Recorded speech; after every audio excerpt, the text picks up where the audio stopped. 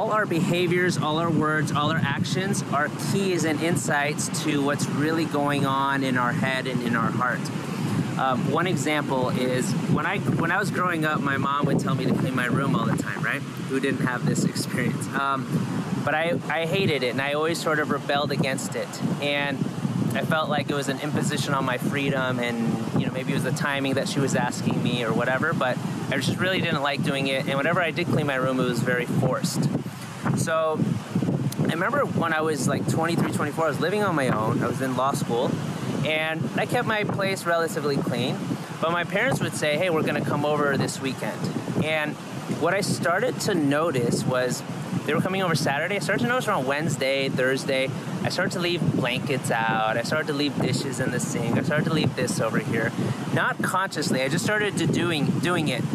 And this happened a couple times, and I started to pay attention to that. And like in the moment, it was like, oh, I don't feel like cleaning it up. Well, that's okay, I'll do it later, whatever. But I started to notice a pattern where I was doing that whenever my parents were coming over.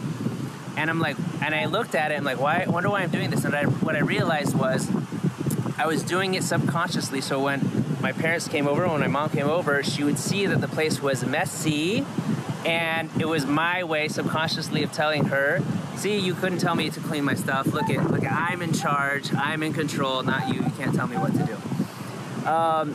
But it was all subconscious. I had no idea I was doing it until I really started paying attention and being aware of it in the moment. And we do that with life, with a lot of things. So if we start to look at our own behavior, look at our own patterns, and look at our own language patterns, actions, we can see things that are holding us back that we didn't even know, but it's really a subconscious thing holding us back. When we become aware of that, then we can start to shift. Awareness is the first step. And when we become aware of that, we can start to shift and be like, oh, interesting, I still hold this, grudge or desire with my mom not to tell me what to do. And then it's not just about me and my mom, it's actually with everybody. Don't tell me what to do, don't tell me what to do, don't tell me what to do. That desire, that masculine desire for freedom and, expansion and going my own path, which is normal and natural, but sometimes maybe it's being used in a way that's not beneficial for me or other people. It's not healthy for me or other people. So being aware of that and it not controlling me, but me being aware, so now I can utilize it. Having that desire for freedom, I think, is in most masculine energy, certainly is for me.